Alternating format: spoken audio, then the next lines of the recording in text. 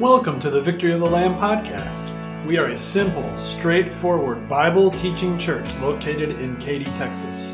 If you're in the area, we'd love for you to stop by anytime. Otherwise, we hope you use this podcast to grow in your faith and be confident in sharing that faith with many. You can find us online at votl.org. We hope you enjoy this message. God bless your week. Raise your hand if you've seen the movie Forrest Gump. Quite a few of you, maybe not so much of the younger ones, maybe some.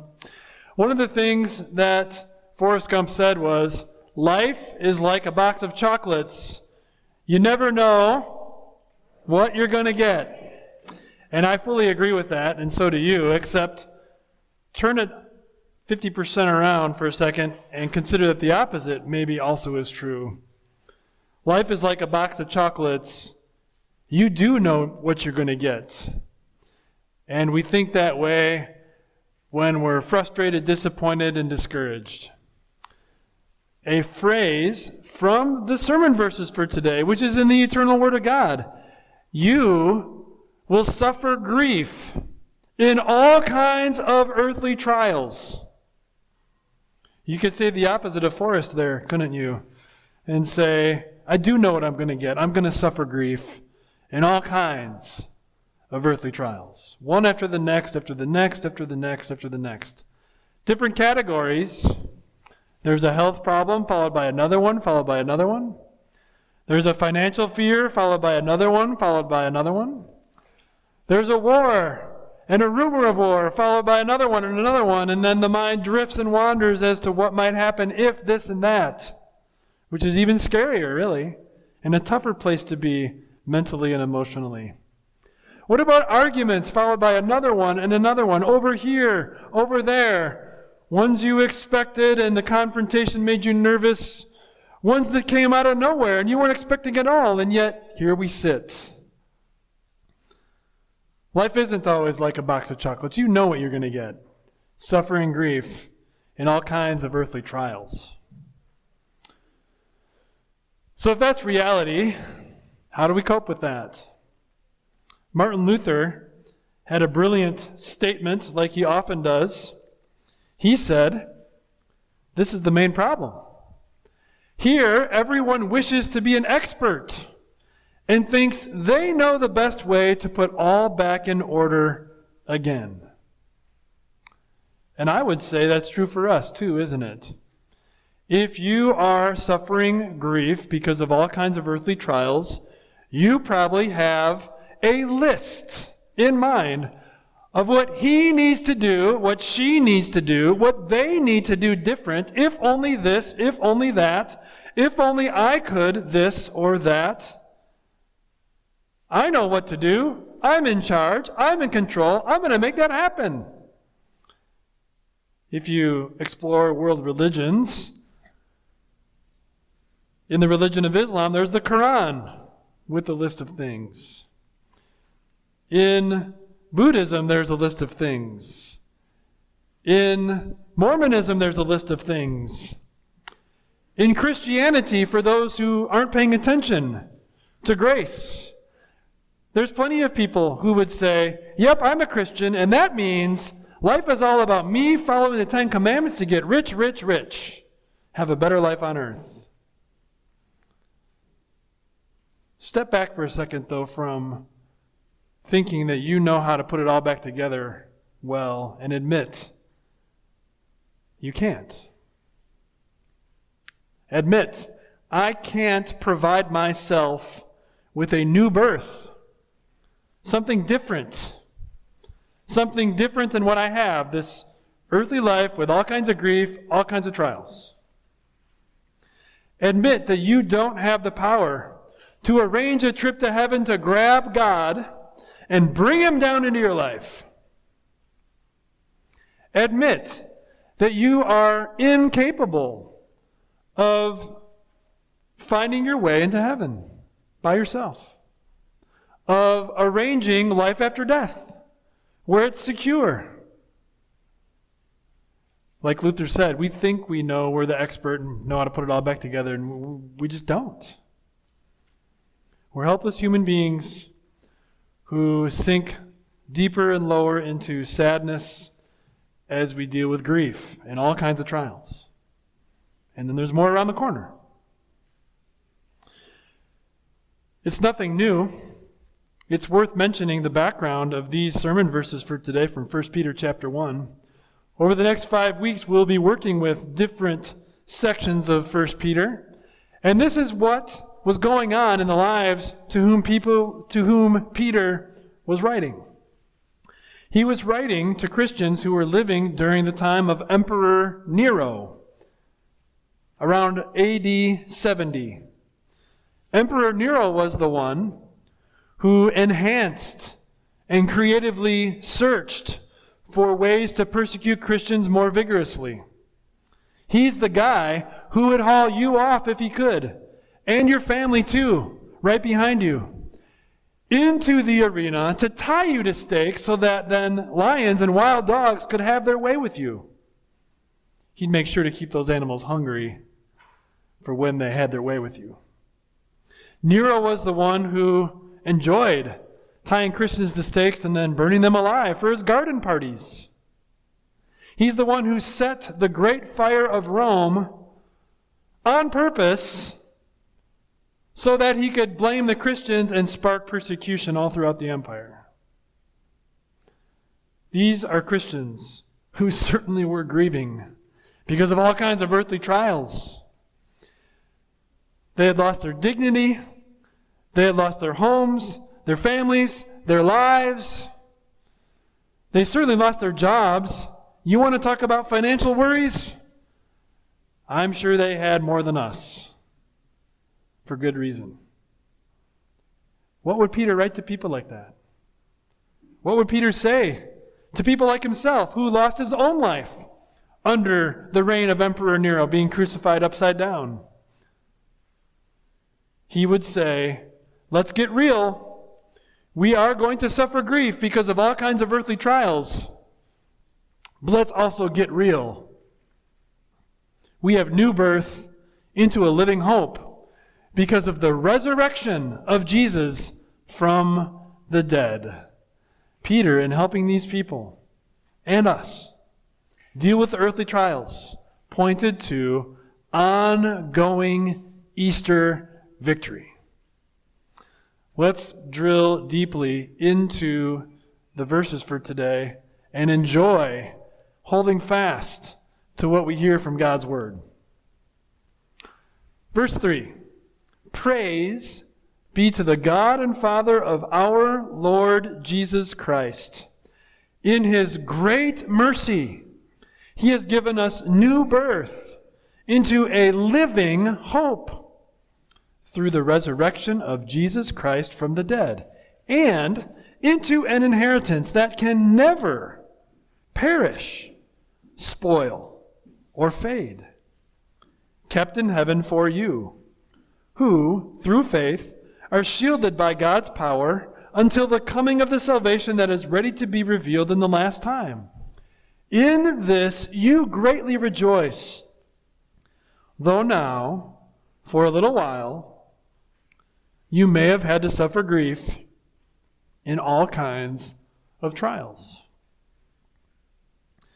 The whole sermon verse section for today, verses 3 through 9 in the original Greek Bible, is one big, huge, long, run-on sentence. So while the Apostle Peter probably would have flunked 4th grade English for having such a long, run-on sentence, you get the idea that he's just so excited to share this truth that he just spills out of his heart and mind with one powerful reminder after the next, while helping people, including himself, in the reality of suffering grief for a while because of all kinds of earthly trials. But notice, he's not going on and on and on and on and on and on and on about the trials, is he? He's going on and on and on and on and on about the victory of Easter. Praise. Let good words be spoken about the God and Father of our Lord Jesus Christ. He should clobber sinful rebels for their sins, but instead he has great mercy and withholds the hammer he otherwise has the right to bring. He has given us something we never could have arranged: new birth into a living hope. So the new birth isn't just for a day or a moment. It doesn't expire. It's still alive. It's birth that then keeps living. Hope that doesn't fade or wear off. And whenever you run across the word hope in the Bible, it's so important to grasp that the way the Bible teaches and uses the word hope is different than the way we usually use it in our English conversations. What am I getting at if I say, I hope the Texans win the Super Bowl this year? I'm getting at, that would be really cool and great, but I actually don't think it's going to happen. Maybe a little more realistic would be, I hope they do better this year than last year, and yet the balancing thought of that would be, it's not hard when you're so bad as they were last year. But the word hope, I hope it doesn't rain this afternoon. I hope it doesn't rain this week. I have these plans going on. We hope for that, and we're wishing for that, yet we're not in control of making sure it happens. And it's not even a done deal that it will be the future path. The Bible's hope, though, is different. Don't picture question marks when you think of the Bible's word hope. Think of a large anchor of an ocean-going vessel that weighs several tons and is down in the sand and isn't going anywhere. That is the Bible's hope. Not only is it a wish, not only is it a possibility, it is a done deal. Just as we would have no ability to move an anchor that weighs several tons out of the bottom of the ocean with our own two hands, so also we have no ability to change the hope God offers through His promises in the Word. This is the living hope into which we have new birth because of Easter, through the resurrection of Jesus Christ from the dead. We don't have to try to be the expert in figuring out, to arrange a trip to heaven, to grab God and not let go. We don't have to do that because Christ has already done that. He is the one who came down from heaven to us to give us new birth, what we couldn't have arranged, into a living hope that doesn't expire, what we couldn't have figured out. This new birth into a living hope is into an inheritance that can never perish, spoil, or fade. There's pretty much nothing you can put your eyes on that isn't perishable, able to be spoiled, going to fade. The most wonderful sports car still needs a new alternator, still is going to need new tires, won't last forever. The most pristine mansion still is prone to termites and fires. The largest bank account you could have or even imagine is only for a few decades for that person to enjoy at the most. Nothing we can grab eyes on is imperishable, unspoilable, not going to fade. But Jesus gives us something different. He gives us something kept in heaven for us, shielded by God's power, a home in heaven that does not perish. It does not spoil. It will not fade. When all the vault of heaven resounds in glorious song to Christ, and we're a part of that, it's going to be just as pristine and sparkling new 1,000,000 years down the road as it was the first moment when you got there to heaven, the first moment after you die. That's quite a living hope to look forward to, isn't it? And so Peter brings this big anchor of hope to these people who are suffering so terribly in all kinds of different ways. People just like us. And then he continues with this thought. In this you greatly rejoice, though now, let's get real, but let's get real. The trials are for a little while. The inheritance God is keeping for you as a prize, just waiting for you to enjoy, is what is eternal. Moreover, these trials have a good purpose in the end. Verse 7, these have come so that your faith, of greater worth than gold, which perishes even though refined by fire, may be proved genuine, and may result in praise, glory, and honor when Jesus Christ is revealed. Though you have not seen him, you love him. Even though you do not see him now, you believe in him, and are filled with inexpressible and glorious joy, even during trials, because you are receiving the goal of your faith, the salvation of your souls. The end result is heaven, and that's what helps us during the trials. Gold ore is smelted at and refined at 1100 degrees Fahrenheit.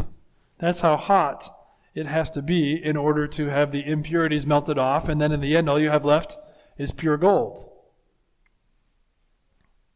Now if I was a block of gold ore and I had feelings and the heat started getting turned up 700, 800, 900, 1100, I think I would cry out in pain and say, hey, turn it down. That hurts. No fun. And yet, the refiner would keep turning up the heat, not to hurt me long term as the block of gold ore, but to refine me, so that in the end, what's left is only gold and no impurities. That's the illustration Peter is using to help his people and himself, who are going through all kinds of earthly trials that cause grief. It's refining your faith, so that more and more as the trials are coming, while next, less and less do you think I'm the expert in the room here and I got this under control. Less and less do you try to create some sort of heaven on earth that is a fool's errand. More and more do you hold fast to God's promises and to the inheritance that will never perish, spoil, or fade. More and more are you excited to think about this new birth into a living hope, that huge anchor in the sea, not going anywhere, the prize of heaven that God has waiting just for you and so many more. Now you're living on earth, dealing with the trials. They hurt, they cause suffering, they're not fun, the heat is turned up, and yet you will withstand and even thrive a little bit with joy, not because of any reason other than you're clinging to Jesus more closely than ever in this trial. And the next one around the corner and the next one after that are serving to draw you closer to your Savior and His Word instead of distancing you further away from Him. That is the good purpose God can use when trials come our way. He sets our hearts on things above more than ever. One time, Martin Luther, who certainly had his fair share of trials during his life on earth, was having a particular difficult time. Now, normally, Martin Luther was a pretty cheerful guy, but he did also struggle sometimes with depression. Not many people know that. And one time he was having a particularly deep battle with depression, and a friend told them, why don't you get a few days in a different location, and maybe that'll help you take a break, and then come back, and you'll feel better. Well, Luther did that, and he came back, and he didn't feel better. He was still sour, anxious, like nothing had changed. His wife, Katie, was wearing all black in the kitchen, and all the kids were dressed in black too. And Luther comes and says, why are you dressed in all black? Who died? What, are you going to a funeral today? And she said, "No, but the way you've been acting, God must have died. And God must still be dead. So I just thought I would wear this." Luther got the picture. His wife helped him remember and trust and enjoy. God isn't dead. Today we're not celebrating a funeral. Today we are celebrating a victory in heaven, because I have an inheritance that will never perish, spoil, or fade, even though now, for a little while, I'm suffering grief during all kinds of earthly trials. So when trials come your way, don't ignore them or minimize them, because that doesn't help anything either. But also don't distance yourself from God as though He's the problem and the enemy. Don't think God is out to get you. Don't blame Him as though it's all His fault somehow. Instead, listen to His word more than ever. As you're dealing with losses, remember what you have. New birth into a living hope. An inheritance that will not ever perish, spoil, or fade. Kept in heaven for you, shielded by the divine almighty power of God. That's yours. Always going to be yours. Let Easter victory be not just a one-day thing or a once-a-year thing, but a lifetime thing. Amen. We know your time is precious. Thank you so much for investing some of your time with us today. If you're enjoying this podcast, would you be so kind as to click to follow our show and give us a 5-star rating? That's a quick and easy way to help us get the message of truth out to more people. Thank you so much. God bless your day in Christ.